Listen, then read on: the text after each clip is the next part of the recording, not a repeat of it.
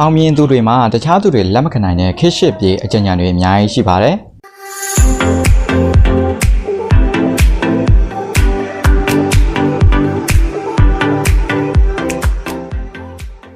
အားလုံးပဲမင်္ဂလာပါဗျကျွန်တော်ကတော့ရှိုင်းပါဒီအပတ်ရဲ့စာအုပ်အနှစ်ချုပ်ဗီဒီယိုမှာတော့0 to 1စာအုပ်အကြောင်းကိုလေ့လာမှာဖြစ်ပါတယ်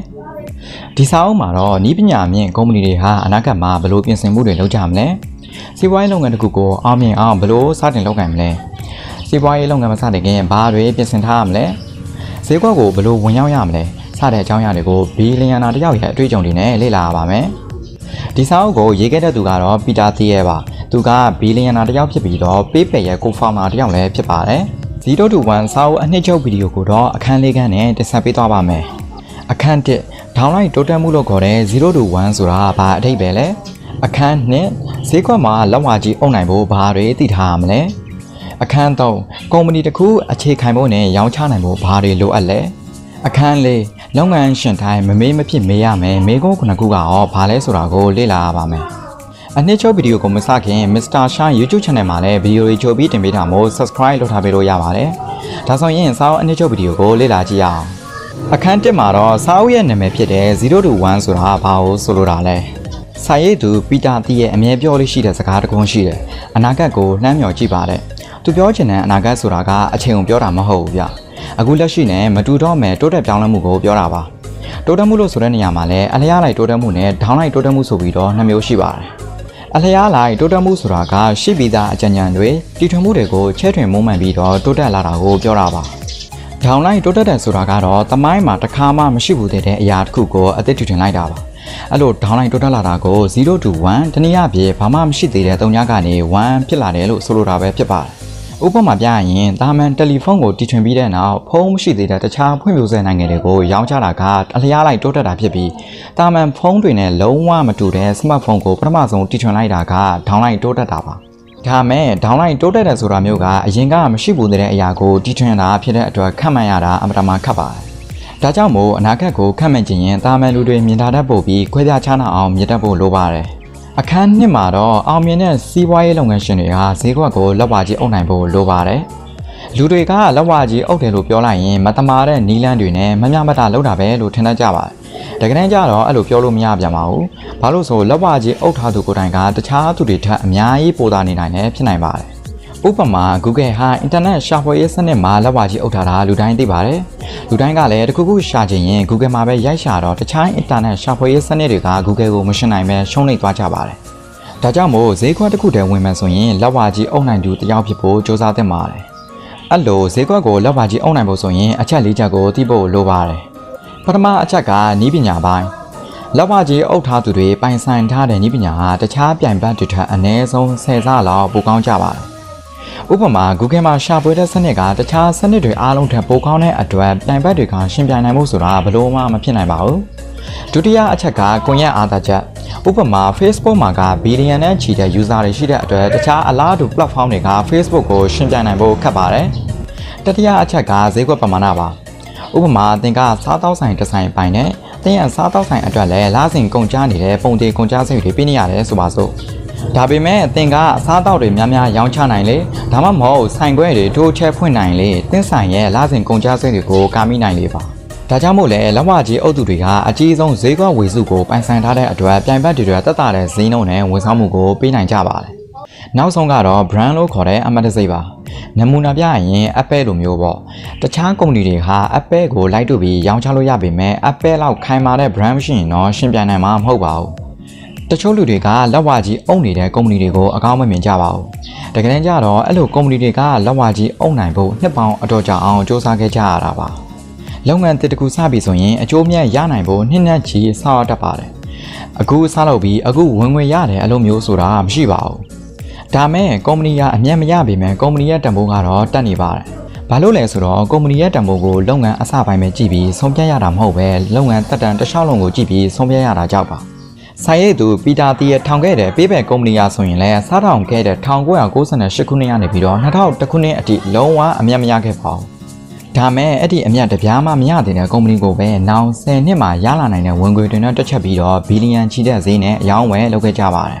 တခုသိထားရမှာကလုပ်ငန်းတစ်ခုဟာဈေးကွက်အကြီးကြီးတွေကိုလောက်ပါကြီးအုံနိုင်ဖို့ဆိုတာမဖြစ်နိုင်ပါဘူး။ဒါကြောင့်လုပ်ငန်းကိုဈေးကွက်ခက်သေးသေးမှာစလုပ်ပြီးတဖြည်းဖြည်းချဲ့ထွင်သွားဖို့လိုပါတယ်။ Amazon ရဲ့ founder ဖြစ်တဲ့ Jeff Bezos ဟာဆိုရင်လုပ်ငန်းစချင်းမှာစာအုပ်တစ်မျိုးပဲရောင်းခဲ့ပါတယ်။စာအုပ်ဈေးကွက်ကိုလောက်ပါကြီးအုပ်ထိန်းချုပ်ပြီးတော့မှ CD ခွေနဲ့ဗီဒီယိုခွေဈေးကွက်ကိုထပ်မံတိုးချဲ့ခဲ့ပါတယ်။နောက်ပိုင်းကျတော့မှတခြားပစ္စည်းတွေကိုရောင်းချခဲ့တာပါ။အခန်း3မှာဖော်ပြထားတာကတော့ကုမ္ပဏီတစ်ခုကအခြေခံဖို့နဲ့ရောင်းချနိုင်စွမ်းရှိဖို့လိုပါတယ်။လုပ်ငန်းတွေအခြေခံဖို့အတွက်ပထမဆုံးလိုအပ်တာကတော့လုပ်ဖို့ကိုင်ပဲရွေးတက်ဖို့ပါ။စာရေးသူပီတာတီရဲ့ဟာယင်းနှိမ့်မြုံနယ်မှုတွေမလုပ်ခင်မှာတွဲဖက်တည်ထောင်သူတွေရဲ့အရေးအချင်းအမျှော်အမြင်နဲ့ပုဂ္ဂလိကဆက်ဆံရေးတွေကိုလေ့လာဆန်းစစ်ပြီးတော့မှအလုပ်အတူတူတွဲလုပ်တတ်ပါတယ်။ဘာလို့လဲဆိုတော့သူကပေးဖယ်ကိုမတီတောင်ခင်သူနဲ့တေချာမသိတဲ့လူတစ်ယောက်ရဲ့ကုမ္ပဏီမှာယင်းနှိမ့်မြုံနယ်ခဲ့ပူပါတယ်။ဒါမဲ့အသိမကြခင်မှာပဲသူတို့အချင်းချင်းဇယိုက်တွေမတူတဲ့အတွက်စီးပွားရေးလုပ်ငန်းတစ်ခုလုံးပြိုလဲသွားခဲ့ပါတယ်။အခြေခံဖို့ဒုတိယလိုအပ်ချက်ကတော့ founder တွေရဲ့မတူညီတဲ့စိတ်ဝင်စားမှုတွေဟန်ချက်ညီဖို့ပဲဖြစ်ပါတယ်။ founder တွေအမြင်မတူတာနဲ့ကုမ္ပဏီကိုမထိခိုက်စေသင့်ပါဘူး။ဥပမာ founder တယောက်ကကုန်ပစ္စည်းကိုဖြည်းဖြည်းမှထုတ်လုပ်ခြင်းပင်မဲ့နောက်တစ်ယောက်ကချက်ချင်းပစ္စည်းထုတ်ပြီးချက်ချင်းအမြတ်လိုချင်တဲ့ဆိုရင်တော့လုပ်ငန်းလက်ပတ်တာကိုထိခိုက်လာနိုင်ပါတယ်။အခြေခံဖို့နောက်ဆုံးလိုအပ်ချက်ကတော့ခိုင်မာတဲ့လုပ်ငန်းခွင်ရည်ကြီးမှုကိုတည်ဆောက်ဖို့ပါ။လုပ်ငန်းခွင်ယဉ်ကျေးမှုဆိုတာကဘီလီယက်ကုန်ထားပေးတာမျိုးဖြော်ရည်စက်တွေထားပေးတာမျိုးလိုအခွင့်အရေးပေးတာတွေမကပဲအဖွဲ့ဝင်အချင်းချင်းရင်းနှီးနှီးဖြစ်အောင်လည်းလုပ်ပေးဖို့လိုပါတယ်။အရှိမတော်ကကုမ္ပဏီအခြေခံဖို့လိုတဲ့အကြောင်းပြောခဲ့ပါတယ်။အခုဆက်ပြီးတော့ကုမ္ပဏီရဲ့ရောင်းချနိုင်မှုအပိုင်းကိုလေ့လာကြည့်ရအောင်။စီးပွားရေးလုပ်ငန်းတစ်ခုမှာအယောင်သမားဟာမရှိမဖြစ်လိုအပ်ပါတယ်။ဖြန့်ချီရောင်းချတာကိုမြင့်တင်ဖို့အထူးအောင်ဆုံးနည်းလမ်းကတော့ဝယ်သူတဦးချင်းစီရဲ့ဝန်နိုင်အကိုကြည့်ပြီးရောင်းချတဲ့ကိစ္စကိုလှုပ်ဆောင်ဖို့ဖြစ်ပါတယ်။ဆိုလိုတာကငွေရေးကြေးရေးများတဲ့အယောင်းဝယ်ကိစ္စတွေမှာ CEO ကိုယ်တိုင်ပါဝင်မှဝယ်သူကစိတ်ချယုံကြည်မှာပါ။ဒါပေမဲ့အယောင်းဝယ်အသေးစားတွေမှာတော့ CEO ကိုယ်တိုင်မပါဝင်တဲ့မဲ့အယောင်းသမားတွေကိုတာဝန်ပေးဖို့လိုပါတယ်။အခုဆိုရင်တော့နောက်ဆုံးအခန်းကိုရောက်လာပါပြီ။ဒီအခန်းမှာတော့တီထွင်ဖန်တီးတဲ့လုပ်ငန်းမစခင်လုပ်ငန်းရှင်တိုင်းမဖြစ်မနေမေးတဲ့မေးခွန်းခုနှစ်ခုကိုဖော်ပြထားပါတယ်။ဒီမေးခွန်းတွေအတွက်အဖြေမရှိဘူးဆိုရင်တော့လုပ်ငန်းတစ်ခုကိုမစတင်သင့်ဘူးလို့ဆိုင်ရေးသူကအကြံပေးထားပါတယ်။မေးခွန်းနံပါတ်1ကတော့ကိုယ့်ရဲ့ကုမ္ပဏီဟာတကယ်အလုပ်ဖြစ်မဲ့နည်းပညာတစ်ခုကိုဖန်တီးနိုင်မှာတေချာရလားဆိုတာပါဈေးကွက်ကိုလက်ဝါကြီးအုပ်ထားတဲ့စွမ်းအင်ကုမ္ပဏီတွေကိုရှင်းပြနိုင်ဖို့ဆိုရင်သူတို့ထံဆယ်စားတာတဲ့နည်းပညာမျိုးရှိဖို့လိုပါတယ်မေးခွန်းနံပါတ်2ကတော့ဒီအချိန်ကလုပ်ငန်းစဖို့အသင့်တော်တဲ့အချိန်ဟုတ်ရလားဆိုတာပါမသင့်တော်တဲ့အချိန်မှာလုပ်ငန်းစမိတဲ့အခါဒီလုပ်ငန်းဟာပြန်ပေးရနိုင်ခြေများပါတယ်မေးခွန်းနံပါတ်3ကတော့ဒီလုပ်ငန်းကိုစလုပ်ရင်ဈေးကွက်တေးတေးထဲမှာဝေစုများများရနိုင်ရဲ့လားဆိုတဲ့မေးခွန်းပါကုမ္ပဏီတွေအများကြီးစုပြုံနေတဲ့ဈေးကွက်ကိုဝင်ရောက်မိတဲ့အခါကိုယ့်အတွက်ဈေးကွက်ဝေစုရတာနည်းသွားနိုင်ပါတယ်ဒါကြောင့်မို့ကိုလက်ဝါကြီးအုပ်နိုင်မဲ့ဈေးကွက်တေးသေးတဲ့ကိုဝင်ရောက်တာကသာပိုကောင်းတဲ့စွန့်စားမှုဖြစ်ပါလိမ့်မယ်နံပါတ်4မေးခွန်းကတော့ကိုနဲ့အလုပ်အတူတူတွဲလုပ်မဲ့အဖွဲ့ဝင်တွေကဟောအရေးအချင်းရှိရလားဆိုတဲ့မေးခွန်းပါစွမ်းဆောင်ရည်နဲ့လုပ်ဖို့ကိုင်ဖက်ဒါမှမဟုတ်နည်းပညာမကျွမ်းကျင်တဲ့အမှုဆောင်တွေနဲ့ဖွဲ့စည်းထားတဲ့အခါလုပ်ငန်းရဲ့ပြည့်စည်နိုင်ခြေကများပါတယ်နံပါတ်5မေးခွန်းကတော့ကိုကုန်ပစ္စည်းကိုစားသုံးသူလက်ထဲရောက်အောင်ရောင်းချနိုင်စွမ်းရှိရလားဆိုတဲ့မေးခွန်းပါလက်စစ်ကထုတ်လုပ်တဲ့ကုမ္ပဏီတစ်ခုဆိုရင်ရင်းနှီးမြှုပ်နှံသူတွေစီကဒေါ်လာတန်း800လောက်သုံးပြီးမှကားအစီးရ1000လောက်ပဲရောင်းရပြီးဒေဝါလီခံသွားရပါတယ်မေးခွန်းနံပါတ်6ကတော့ကိုယ့်ရဲ့ဈေးကွက်ကိုနောက်နှစ်20ကြာတဲ့အထိရေရှည်ခံအောင်ဆက်ထိန်းထားနိုင်မလားဆိုတဲ့မေးခွန်းဖြစ်ပါတယ်နောက်ဆုံးမရမယ်မေးခွန်းကတော့ကိုယ့်လုပ်ငန်းအိန္ဒိယဟာတကယ်ပဲထူးခြားတဲ့လှုပ်ဝက်ချက်တခုဟုတ်ရလားဆိုတဲ့မေးခွန်းပဲဖြစ်ပါတယ်တကယ်တော့အောင်မြင်နေတဲ့လုပ်ငန်းတွေရဲ့လှုပ်ဝက်ချက်ကိုတခြားသူတွေကမမြင်နိုင်ပဲလုပ်ငန်းတည်ထောင်သူတွေကသာမြင်နိုင်ပါတယ်ဒီမေးခွန်းခုအပြင်လုပ်ငန်းတစ်ခုမှာ founder တွေရဲ့အခန်းကဏ္ဍကလည်းအလွန်ရေးကြီးပါတယ် founder တွေဆိုတာတခြားသူတွေမမြင်နိုင်တာကိုမြင်တတ်ဖို့တခြားသူတွေမတွေးမိတာကိုတွေးမိဖို့လိုပါတယ်ကုမ္ပဏီရဲ့နည်းဗျူဟာဘယ်လောက်ပဲကောင်းကောင်းတည်ထောင်တဲ့သူကလည်းအမြင်ကျယ်ဖို့လိုပါတယ်အခုဆိုရင်တော့0 to 1စာအုပ်မှာလုပ်ငန်းတစ်ခုကတမယိုးချနီးလန်းတွေကနေဖောက်ထွက်ပြီးတော့တခြားသူတွေမမြင်နိုင်တဲ့လှုပ်ဝက်ချက်တွေကိုဖော်ထုတ်ဖို့ဈေးကွက်ကိုလက်ဝါကြီးအုပ်နိုင်ဖို့လုပ်ငန်းမစတဲ့ခင်မေးခွန်းခုကိုသိဖို့နဲ့founderတွေရဲ့အမြင်ကျယ်ဖို့လိုတဲ့အကြောင်းကိုနားဆင်ခဲ့ပြီးပါပြီ0 to 1စာအုပ်လက်ဆောင်ဖိုင်ကို comment မှာပေးထားတဲ့ link ကနေတစ်ဆင့်ရယူနိုင်ပါတယ်အနည်းချုပ်ဗီဒီယိုကိုအဆုံးထိကြည့်ခဲ့ပေးတဲ့အတွက်လည်းကျေးဇူးအများကြီးတင်ပါတယ်နောက်လာမယ့်ဗီဒီယိုတွေမှာပြန်ရောဆုံတွေ့ကြရအောင်